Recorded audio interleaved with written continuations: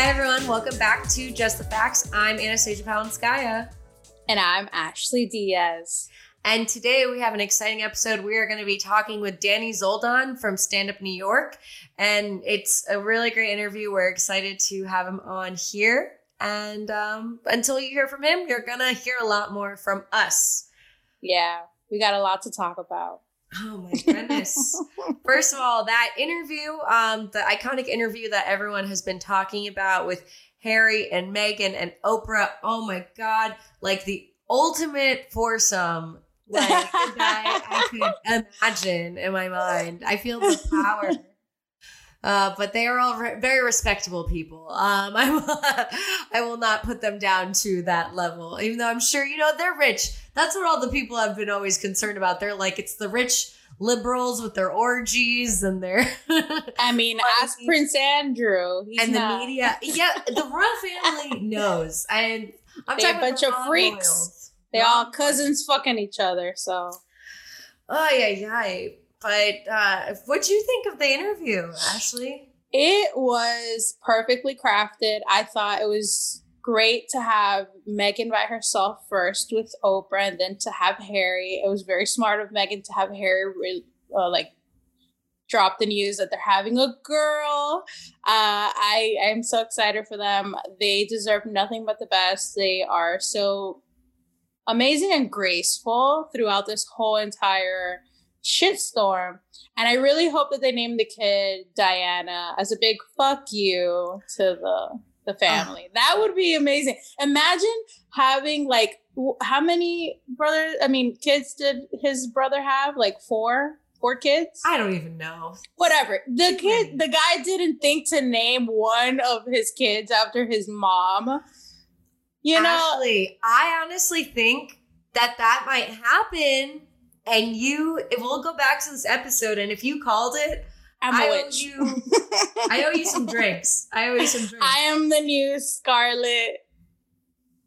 Yes. Witch. Scarlet Witch. Oh my God, WandaVision. We won't even talk about it now. Yeah, not even going there. We have our. It was a great finale. That's all.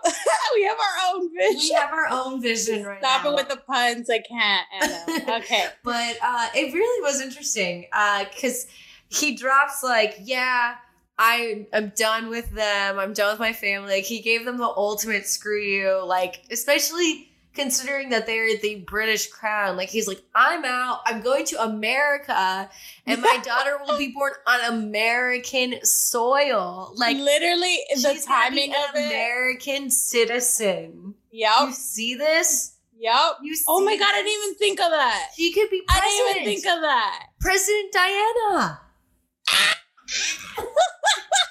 How many years are we away? So it's like 2056. Okay. We'll check back in 2050. We're going to be at 2,000 episodes. We'll probably be syndicated on Netflix. This is our vision board as well. Yeah. No, this is so crazy. I didn't even think about that. She's going to be born here. That's fucking crazy. President Princess Diana. 2056. I hope she hires us for the media campaign. We'll be like, we saw it in the stars. We saw it. We saw the future. And the future was promising. Oh my God. That's the vision. But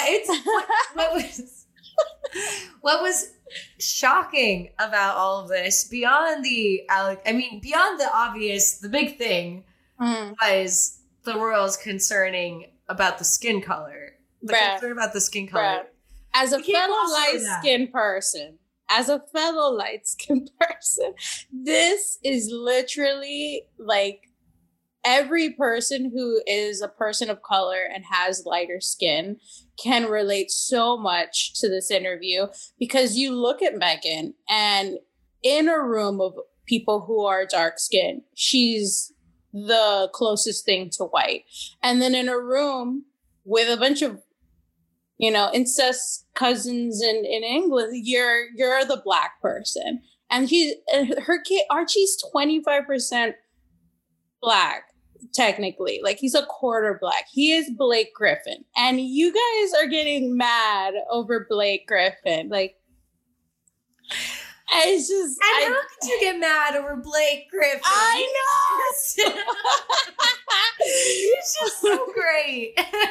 Yeah, but I mean, it's proof that this race issue is deeper than it sees the eye. It's not just, I mean, obviously skin color has a big part in it, but it goes deeper than that. The microaggressions, the institution. I'm gonna call them the institution now. Fuck the government. I'm calling everybody the institution.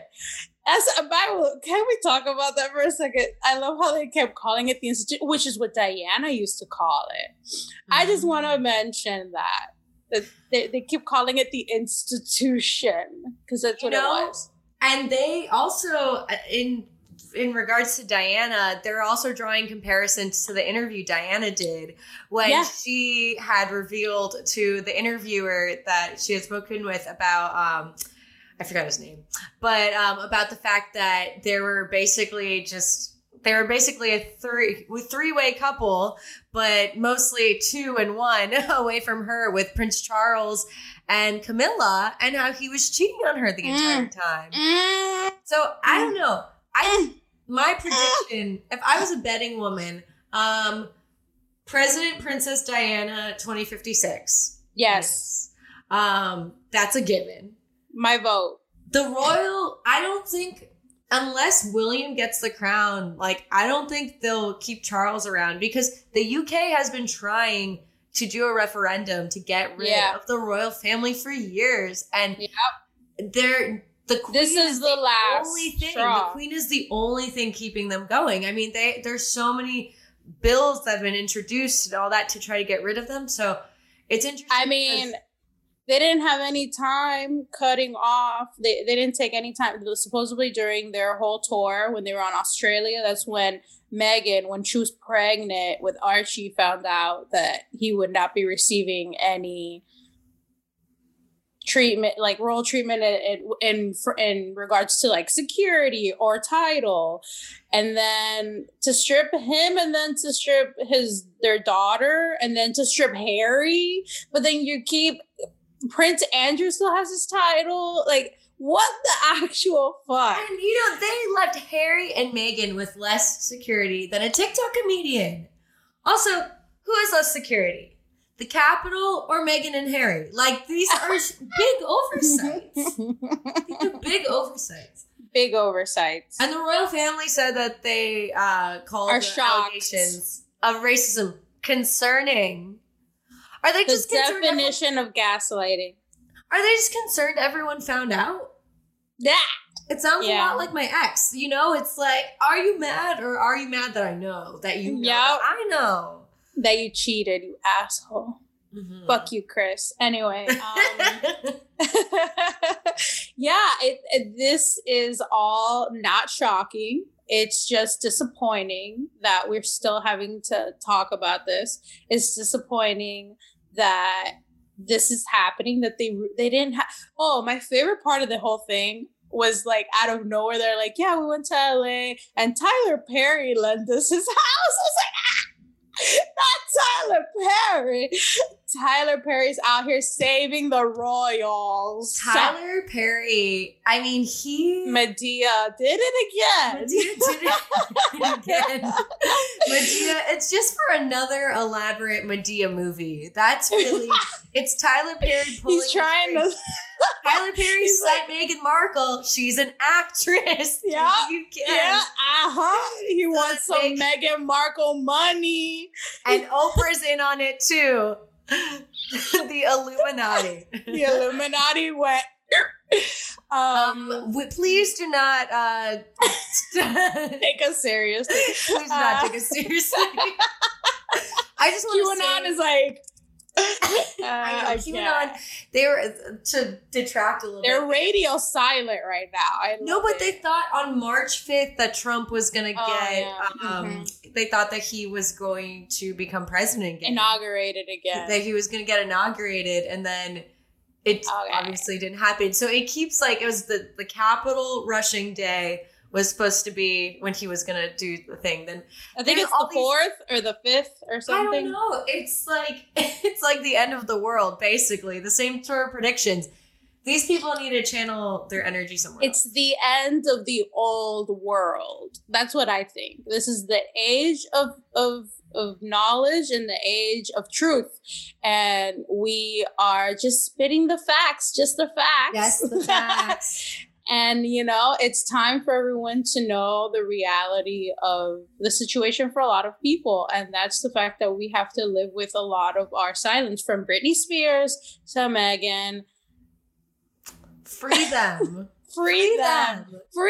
That's so sad. She was suicidal, dude. I know. You know what was so messed up? So, I don't know if you heard about this, but Piers Morgan, surrounding all of this, Piers Morgan, the former TV host now, it feels good to say that. Yes! He's an asshole. He is the worst. I don't like to wish ill on people, but he's been harassing. Fuck that guy. He's been harassing Meghan Markle for years. Yeah. For years. And after the interview with Oprah, he went on TV and basically called it a trash-a-thon, said it was the worst of the royal family. He even was questioning whether she was really suicidal. And it fucked up. His co-host the next day called him out and was like, it's painful to watch you talk about this. You are obsessed with Meghan. And it's even more insane that I found out through my research. Spill the tea! Is that Piers Morgan actually used to be friends with Meghan Markle. They met on social media. They used to direct message. And then they got together. They went out to a pub. And she ghosted him. Apparently, he sent her in a taxi away to a party where Prince Harry was. I'm sorry, you the frog. You the frog. Not the prince. No. Yeah. He is the fairy godmother who sent her out to go meet Prince Charming. Oh, I love it. I love it. It's a saga, and it gets even more intense. So she ghosted him in 2016, and he has basically talked so much shit about her every chance he's gotten. Mm-hmm. He's like a drunk stranger. He walks up to you in a bar and says, fuck Jessica and her new boyfriend. We're puking on your shoes. He's absolute trash. He's garbage. I hate him so much. He talks over everybody in an interview unless they're speaking his language. He is misogynistic. He's racist. He's everything Donald Trump wish he was. And you know what? I think with Piers Morgan, I have some suggestions for him, because this is how he reacted. He reacted to being ghosted 5 years ago, okay? He was ghosted 5 years ago, and he is still reacting about this on international television. Here are more acceptable ways to deal with someone ghosting you. 1, cry. 2, cry as you lurk their Instagram page. 3, cry as you binge swipe on Bumble until you forget about your feelings and place yourself in that same toxic emotional cycle that you were initially in that brought you here in the first place. Sounds like you've been down this path before, Anna. I mean, I said that these were better ways, not healthier ways to deal with ghosting, because this is not that kind of podcast. Hey, whatever gets him off the air, but he's done. He's out. He's out. There were 41,000 complaints that were filed. Thank you, TikTok. Once again, TikTok is saving the world, and you guys are out here making fun of it. Dun dun TikTok. That's our jingle. Dun dun TikTok. Oh my gosh, I can't. My favorite, so many favorite moments from that interview. I'm gonna go back to the Oprah when she had that moment at the very end where she goes, "So you got your happy ending." I was like, she was waiting for the Oprah moment. Like it was so good. Oh, so good. I'm just, that woman is impeccable. I really hope that they give them the security back. I feel like this is BS that they don't have that. I hope that they give everybody their titles back, especially again with except for Prince Andrew. No, he still has his title. No, we need to take his title out. Yeah, like why does he get to keep his Give Archie title? whatever he was Duke of. And Prince Harry kept saying, they killed my mama, like they killed my, like literally he said it for 10 minutes straight, like they killed my mama, they ain't gonna kill my girl. Like, you know, I stand with Prince Harry. He still remains the hottest member of the family for this reason. You know what? The one thing that Prince Harry ever did that I think was a problem was when he dressed up like a Nazi. Yes, but we got over it a little bit. But we have to acknowledge it. We have to acknowledge it because he is a woke king. He grew. He grew. Moved on. Yes, he moved on. Also, as a veteran, so respect. Yes, I'm glad he can recognize that he wasn't perfect, but I'm pretty sure he was bred to be that way. And he had a moment of, okay, it wasn't a moment. He was again bred that way. Well, the thing is, Harry, because he was the second, it's like the second born. It's unless your brother dies before he has kids, you're not going to ever be in the line to be royalty. I mean, look at Charles. He's been sitting there waiting for his mom to go, and she's just still like trucking on. Oh yeah, the whole they're like, oh, but Prince Charles, he was in the hospital. He's 99 years old, and you guys are dropping Prince Philip. I'm sorry, Prince Philip. He's like 99 years old. Why are you guys dropping this now? And it's like, if he dies now, this has nothing to do with us. It's because he's had like 20 heart transplants. Yeah, I mean, they are still their Weekend at Bernie's with Weekend at Bernie's. That's not an original thought. That is mostly what the internet thinks is the deal with Prince Philip. Yeah, I keep saying Prince Charles. Yeah, Prince I keep Philip. Saying the same. They're all the fucking same to me. They're all they're all just a bunch of princes. Oh man, goodness, Ashley! But how are things with you? How has you had an eventful weekend yourself? No, things only get better with me. So, this past weekend, I don't know if you guys have heard, but there's this FBI scam going on where people will call your loved ones, especially the older people, and basically say that you've been kidnapped and that they're holding you ransom and they're going to sell your organs in the black market. And as everyone knows now, I'm in Los Angeles, and my father got a phone call the other day asking for a ransom of $25,000, which I was a little offended by. I thought it would get a little bit more for me, but I guess I'm not that valued in the black market. Anyway, why my dad be black? Out. Well, the black market. I know. The white market. I mean, I don't know.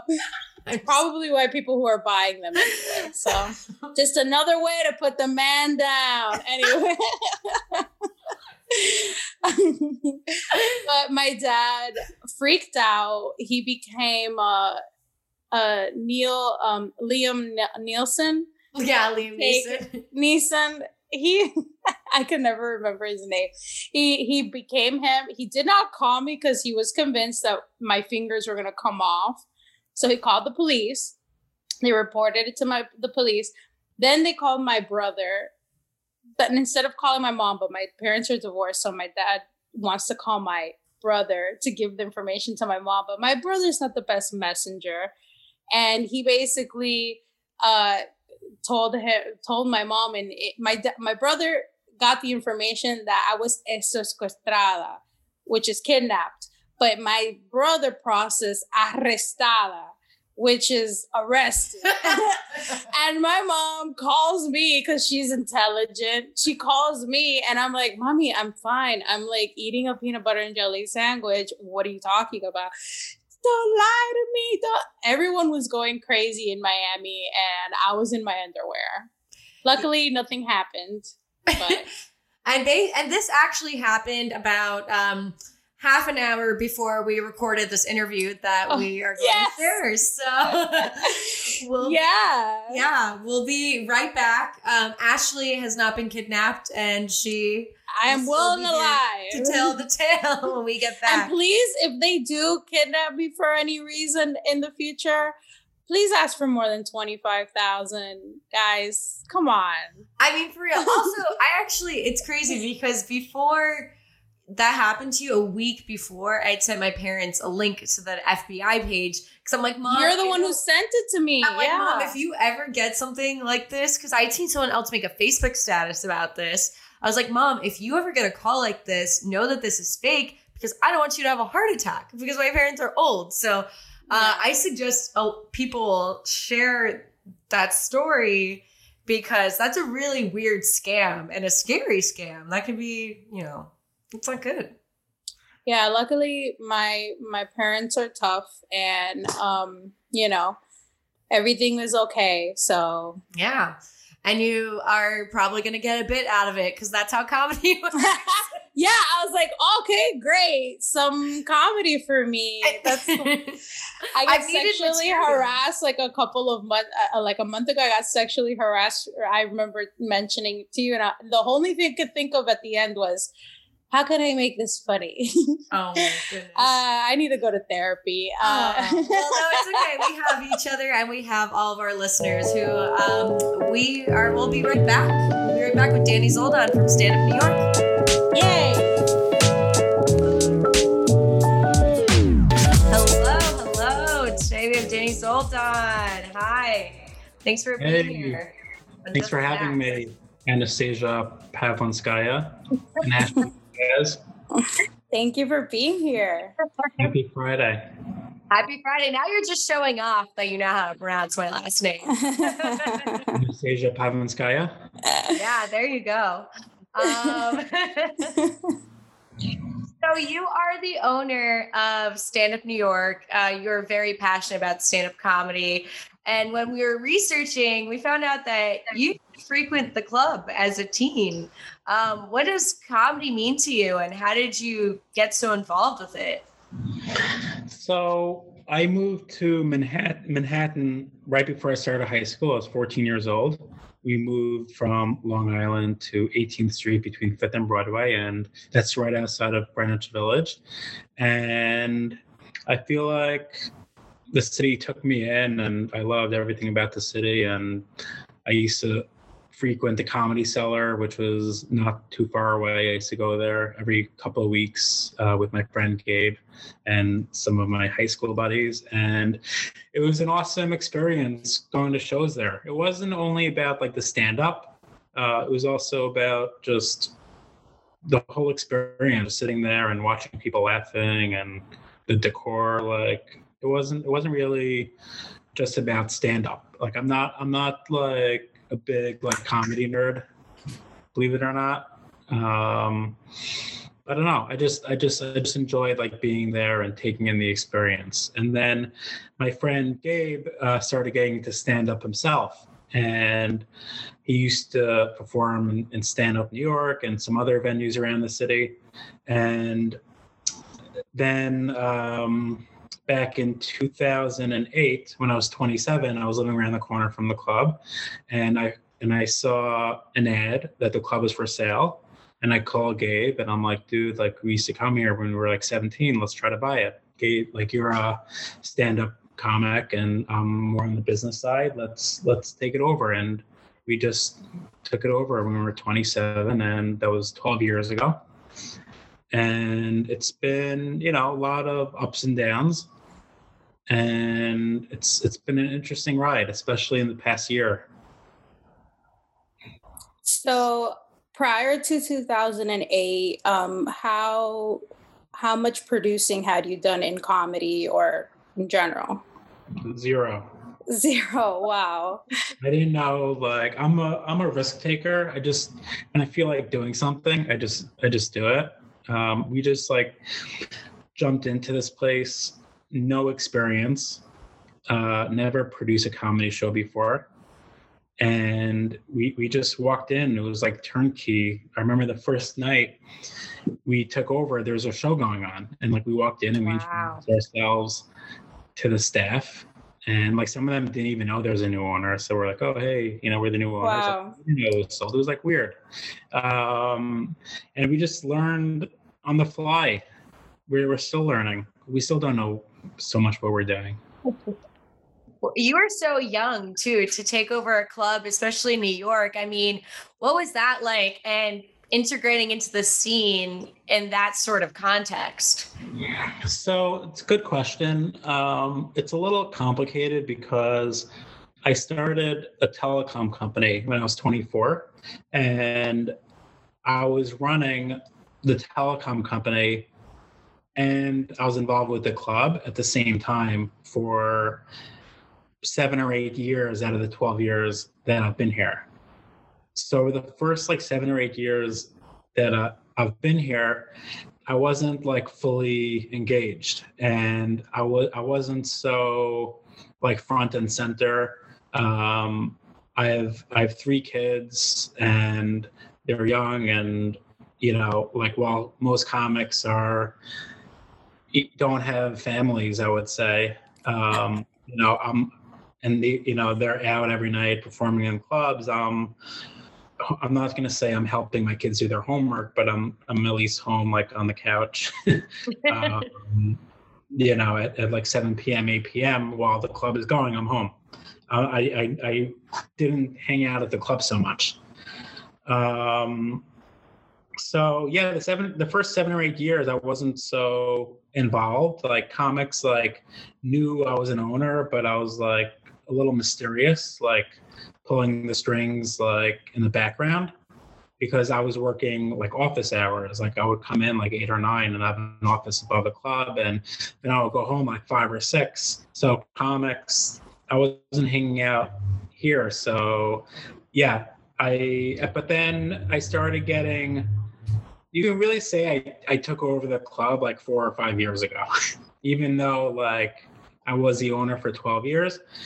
4 or 5 years I was more involved, but the first 4 years that I owned it, starting 5 years ago, like I made like every mistake in the book. I didn't know what I was doing. But then in the past year, right when we closed, I figured out how to run this place. Because that's timing. Yeah, no, I mean, I think we've done, I don't know, we're not financially, but just stuff that we've been doing while we're closed has gotten more attention than things we were doing before. So maybe we should just keep the club closed. Well, then that will defeat the purpose of all of this, wouldn't it? I'm just going to pack up and close the club. That'll be funny. That's your final act in this story, in the saga. So your roots are in entrepreneurship. I looked at your LinkedIn. You probably have a bunch of views from me because LinkedIn's like that. I was looking, and you are a true like entrepreneur, and you're just telling us now you mastered the balancing act. I mean, coming from 2 Libras, that's a big deal. That's a big deal. But what drives you, and what has driven you in entrepreneurship since a younger age? I think, let's see. I love coming up with like an idea, and just like moving on it quickly and executing. I don't love like the day-to-day minutia of like running the business. And I hate like conference calls with my team and meetings with my team. I'm at my best when I'm like alone, just like daydreaming and coming up with an idea and like taking quick action to put it together. So like when I was 19, I started an online music company, and like I just moved on it quickly. Like I grew up very independent. Like I dropped out of college. I was a terrible student, and I felt like I had to just do things on my own to survive, and because no one was helping me. So when I was 19, I started that online music company, and then I was 24, I started this telecom company, and just figuring things out, like building my telecom company, like with no money. I built a phone network into Trinidad and Tobago, like using the internet. So like figuring out how to do that is like cool. You know, the rest of the years that I was involved like wasn't so much fun. Like I had a team in Romania. Are you from Russia? Yes, I am from Russia. Okay. So, I mean, I did business with people all around the world when I was in telecom in Russia and Ukraine. And, I started off in Trinidad and Tobago. It's in the West Indies. I've done stuff in like West Africa, like Sudan. I was in Liberia, Guinea, like you name it. I built up a really good like global network. And that's what drove me, just like coming up with an idea and like figuring out how to like get it done, and just meeting different types of people. I like that also, meeting different people from different walks of life. And then when we closed, I think that just gave me, after 12 years, like a blank canvas to like do something crazy, like we're closed, like what do we do? And that got me thinking, where I didn't think like that for many years. You know what I'm saying? That's where we came up with our Stand Up New York in the Park, which I've been to, and it's amazing. Cool. Thank you for that. I was actually in New York until November. I decided to move over here for work. Unfortunately, I loved New York. One day I'll be back. But yeah, you guys have definitely kept New York alive. I know that there's a running joke that New York is dead, but when it comes to just entertainment, period, you guys have done everything from subway shows to rooftop shows. I mean, you guys have not stopped. When was it that moment? It had to have been early, because I remember seeing a park show in April, or it was May of 2020, that you guys decided, despite what's going on, we're going to do our best to be safe, and we're going to give people what they need, and that's a release. Yeah, March, April, May was when everything was really shut down. Like people weren't leaving their apartments. I came to the club every day still, just because I had 3 kids like on Zoom, and I had to get out of the house. So I came to the club every day, a few blocks away, and I was here all day from like 9 or 10 a.m. to 6 or 7 p.m. My wife didn't know what I was doing at the club when we're closed, but I came here and I just, for 3 months, just like got organized and cleaned the club myself, cleaned out the basement, cleared out my inbox, and took care of projects that I've been sitting on for many months, and just had a lot of time to think and reflect. And then when it started getting nicer out, I got a city bike and I bought a lawn chair and started going to Central Park and sitting on the lawn and working on my laptop. And one day I just saw a lot of people, hundreds of people on the lawn, just enjoying themselves and laying out and playing Frisbee and football. And I text John, my booker, hey, there's a ton of people out here enjoying themselves. Why don't we do a comedy show? And that was really just like the spark of everything that we've been doing. Just that little idea, sitting under the tree on my lawn chair, working on my laptop. We did one show and it was a success, and I knew we had something awesome, because like comics, they came to me like, we haven't performed in like 3 months. It felt so good. Thanks for doing this. And people that came out to watch were also thankful because they haven't done anything in months and seen any entertainment. So I told John, our booker, we really got to scale this thing. Like, let's try to do 40 to 50 shows a week. And he thought I was crazy, but we did it. We were doing 40 to 50 shows a week, and we had 2 spots in Central Park. We were in Battery Park, Prospect Park, McCarran Park, Astoria Park. It was awesome. Saturdays we were doing 9 or 10 shows in different locations. Wow. It was pretty awesome. It was a great summer and fall. What kind of hours were you putting in each week? I just got to know.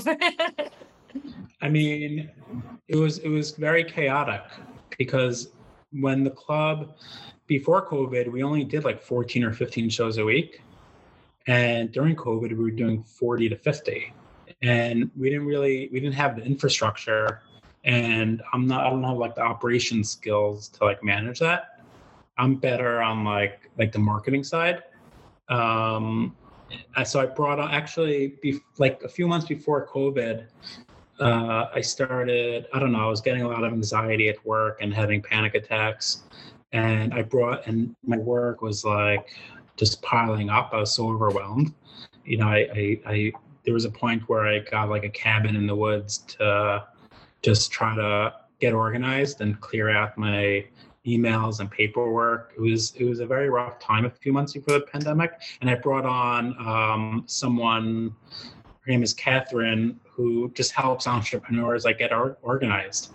So I brought Catherine on, and she got me organized. And then when we started our park shows, she stayed on and she managed the operations side. So she's the one that hired the park managers and trained them and made sure they had a sign and stand-up New York in the Park hats and organized the show well. And John, our booker, handled the comics. I really just it wasn't so difficult for me. A lot of it I was doing like from my couch or like at the bar. Just, I was handling mostly just the marketing and like social media and email, newsletter, and yeah, I mean, I'm happy that we were able to do that. Yeah, you had some epic shows too. I mean, what's the most I don't want to say inappropriate location, but what was the most random setup of any of these shows? Because I know you did some train shows. What was the most different? Definitely the Temple of Laughter at the St. Paul and St. Andrew Church on the Upper West Side, where it's a massive, beautiful church. Massive. They probably fit like 2,000 people in there. And the pastor like spoke before the show. And he was wearing like his whole thing, and it was just weird. And it was cool because it was like the first indoor show we did because houses of worship were open. Oh. So that's why the idea was to do it in a church and then expand to other houses of worship. So we created we created a church basically. That's amazing. That was probably the weirdest show we've done in a church.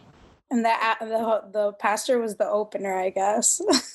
It was really nice because like he was talking about like why laughter is important to people. It was like very touching actually. It was like a nice service, we called it. But our train shows, we do a show on the train every week, every Saturday night. That's also been like different and fun. Yeah, that's awesome. So you've also organized things outside of the state of New York. How's that been?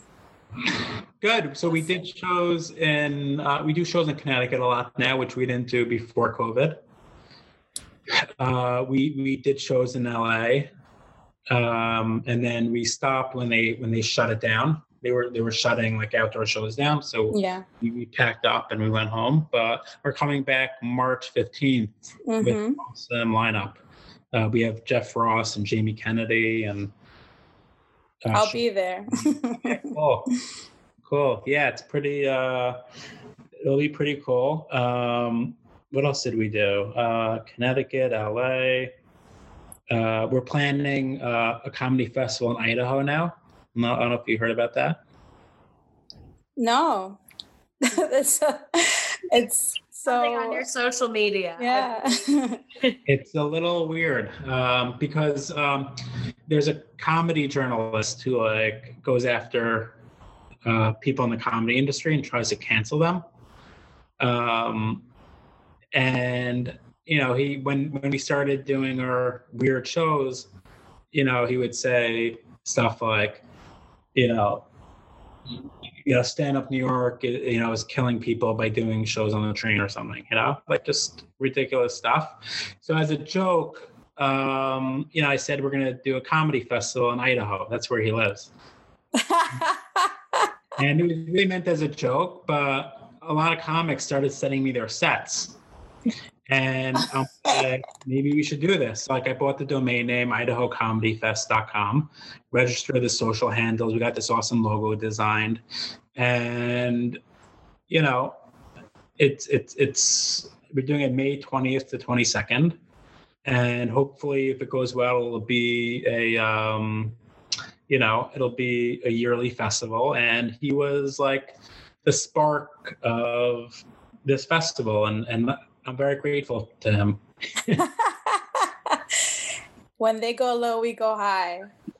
Yeah, I mean, I've been tweeting like, we can't wait till we bring joy and laughter to the people of Idaho. Oh my goodness. But one of the other adversities that you had, so you've created this network of shows, but then they stopped allowing you to have park shows. And that's when things, that's when this frigidness, I guess I would say, started happening with you and like Cuomo and the government. Tell us a little bit about that hurdle and now where you are now with that. Yeah, so I mean, they made things a little difficult for us. Outdoor shows were illegal for some reason, even in parks. But, we fought back and they tried to shut us down a few times, but we didn't let them. And it's been a year since we've been closed when everything is opening up around us. Bowling alleys to pool halls, and Cuomo announced that people can have weddings now, and restaurants increase their capacity. And like, we're sitting here 1 year into this and we've received no guidance or communication from the state as to when we can reopen. And, I started, I guess, ramping up opposition to that on social media the past few weeks, like, just declaring, Cuomo should open the clubs. And this past Monday, we sued the governor to reopen. And then I think it was that night or the next night, I spoke to Andrew Yang.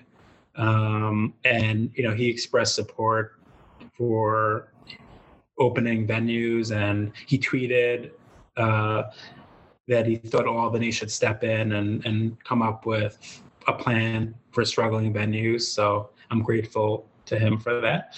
And then I just think between being loud and getting on TV and talking about this and suing him and Andrew Yang doing his thing, I just think, Cuomo gave up. And on Wednesday at his press conference, he announced that venues can reopen.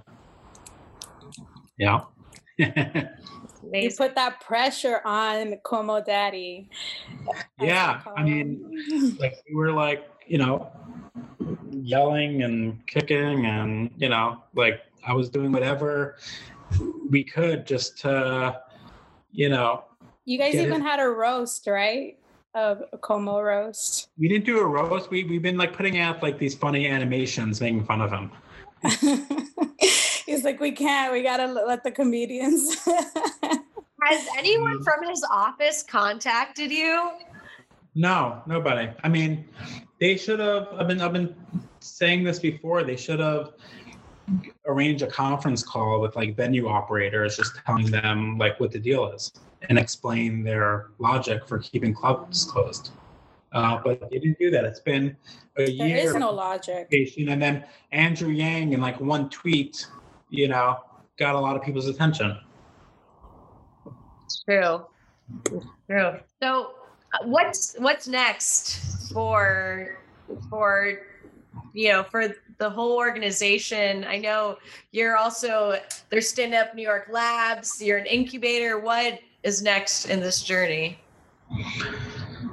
I mean, I'd love to revive Stand Up New York Labs. It's been a bit dormant lately. We founded it maybe 8 years ago, and it got a little quiet during COVID because people don't feel comfortable coming to the studio.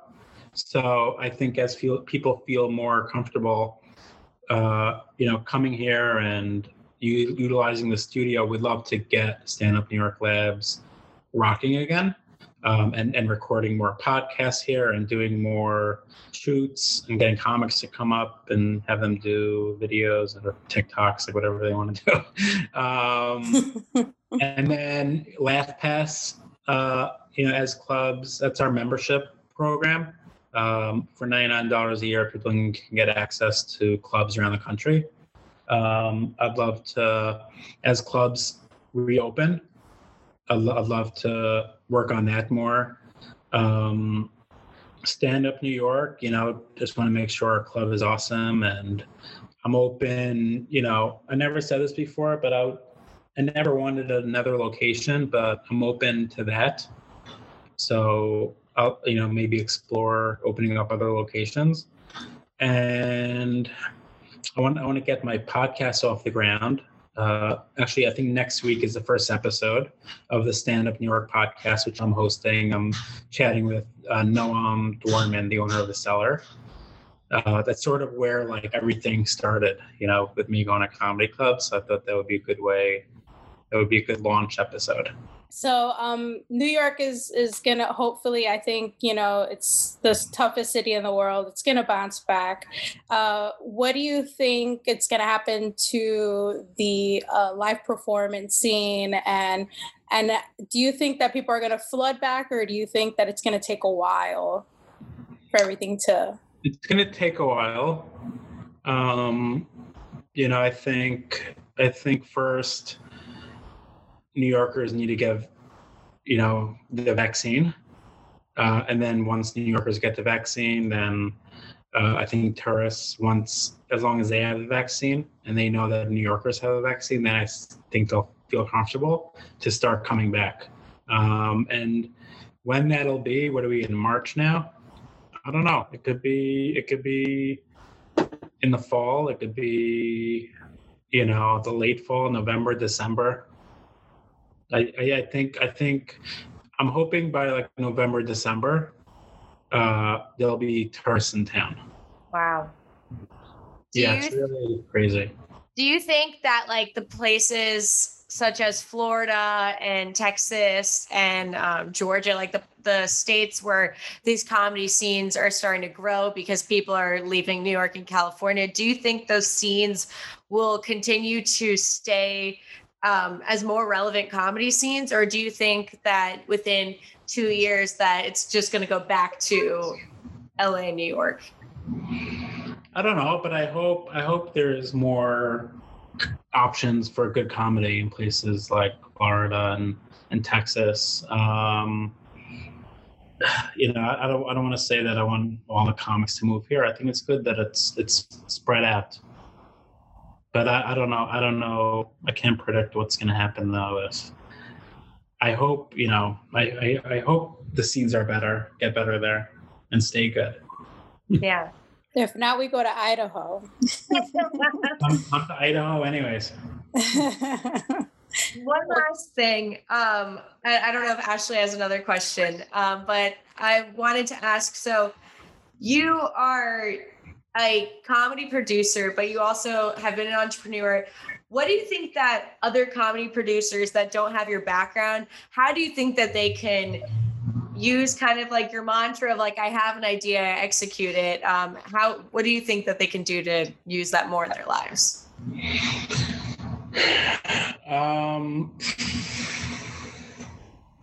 It's hard. I mean, it's hard to like tell someone what to do. You know, everyone's like, I guess it starts with knowing like exactly what you want. You know, so like really thinking about it and maybe talking to like close friends and family members that know you, or finding mentors, I think is very important. And it could take a month, it could take a year, it could take like 10 years. Like I just figured out what I wanted like a month ago, you know, and I'm 40. So I think that's like the first step, like really digging deep and finding and figuring out like what you enjoy, what you want to be doing every day, and what's fulfilling for you and what gives you purpose. And then once you figure that out, having that mindset, and just going out there and getting it. Like once you're like so confident, once you have that confidence paired with like knowing what you want, I feel like that's where things happen and things start moving. Well, because if you don't know what you want, then you're just gonna just cruise by, do random things every day, like throw shit at the wall, and it may make you happy for like a day or two, then you're gonna move on to something else. Like I was like that for a long time. You're just gonna hop from like one thing to the other, and you know that can go on for a long time. But like once you figure out like, all right, I enjoy this, I'm good at it, it gives me purpose, then that's what you focus on every day. And then I think over time it just clicks. I feel pretty seen about your comment of throwing shit at the wall and trying to figure it out. I'm definitely in that phase, but I'm slowly figuring it out. But yeah, no, it's you know, I mean, there's also a lot of noise out there and distractions, and you know, there's not like one thing you can do. I think it's just even like writing a list, you know, or on a whiteboard, like, you know, these are the 5 things I like to do or 3 things I like to do, you know, and talking to your friends or family members and finding a few mentors. It could take a little while. And say to yourself, like, what can I see myself doing in, you know, a year from now? Where do I want to be in like 5 years from now? Like, where do I want to be in a year from now? You know, and then you have something to reach for. I sound like Tony Robbins. And that is my TED Talk. You know, I met Tony Robbins right before COVID, a few weeks before. Wow. That was the prophecy. The picture, I'll send you the picture. He put his giant hand on my heart. Oh. This is a few weeks before we shut down. Wow. You know what he told me? What? People need a laugh. Wow. Daddy Tony knew. Isn't that crazy? That's crazy. But he's like the Pope. He put his giant hand on me. Yeah. I'll let you know the date. It was like a few weeks before. Spooky. People need a laugh. That's weird, right? That is weird. I'm gonna turn that into a blog post like in a few weeks. So I'll send it to you.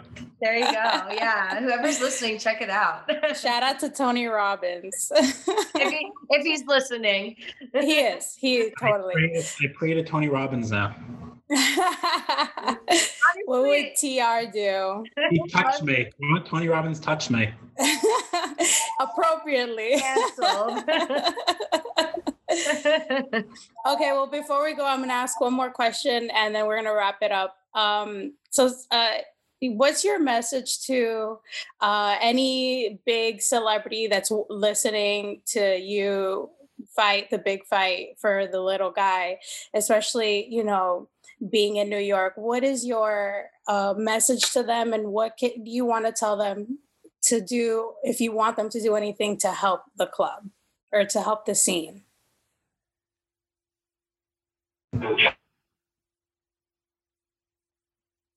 You are frozen. Oh no. That's the last question ever. No.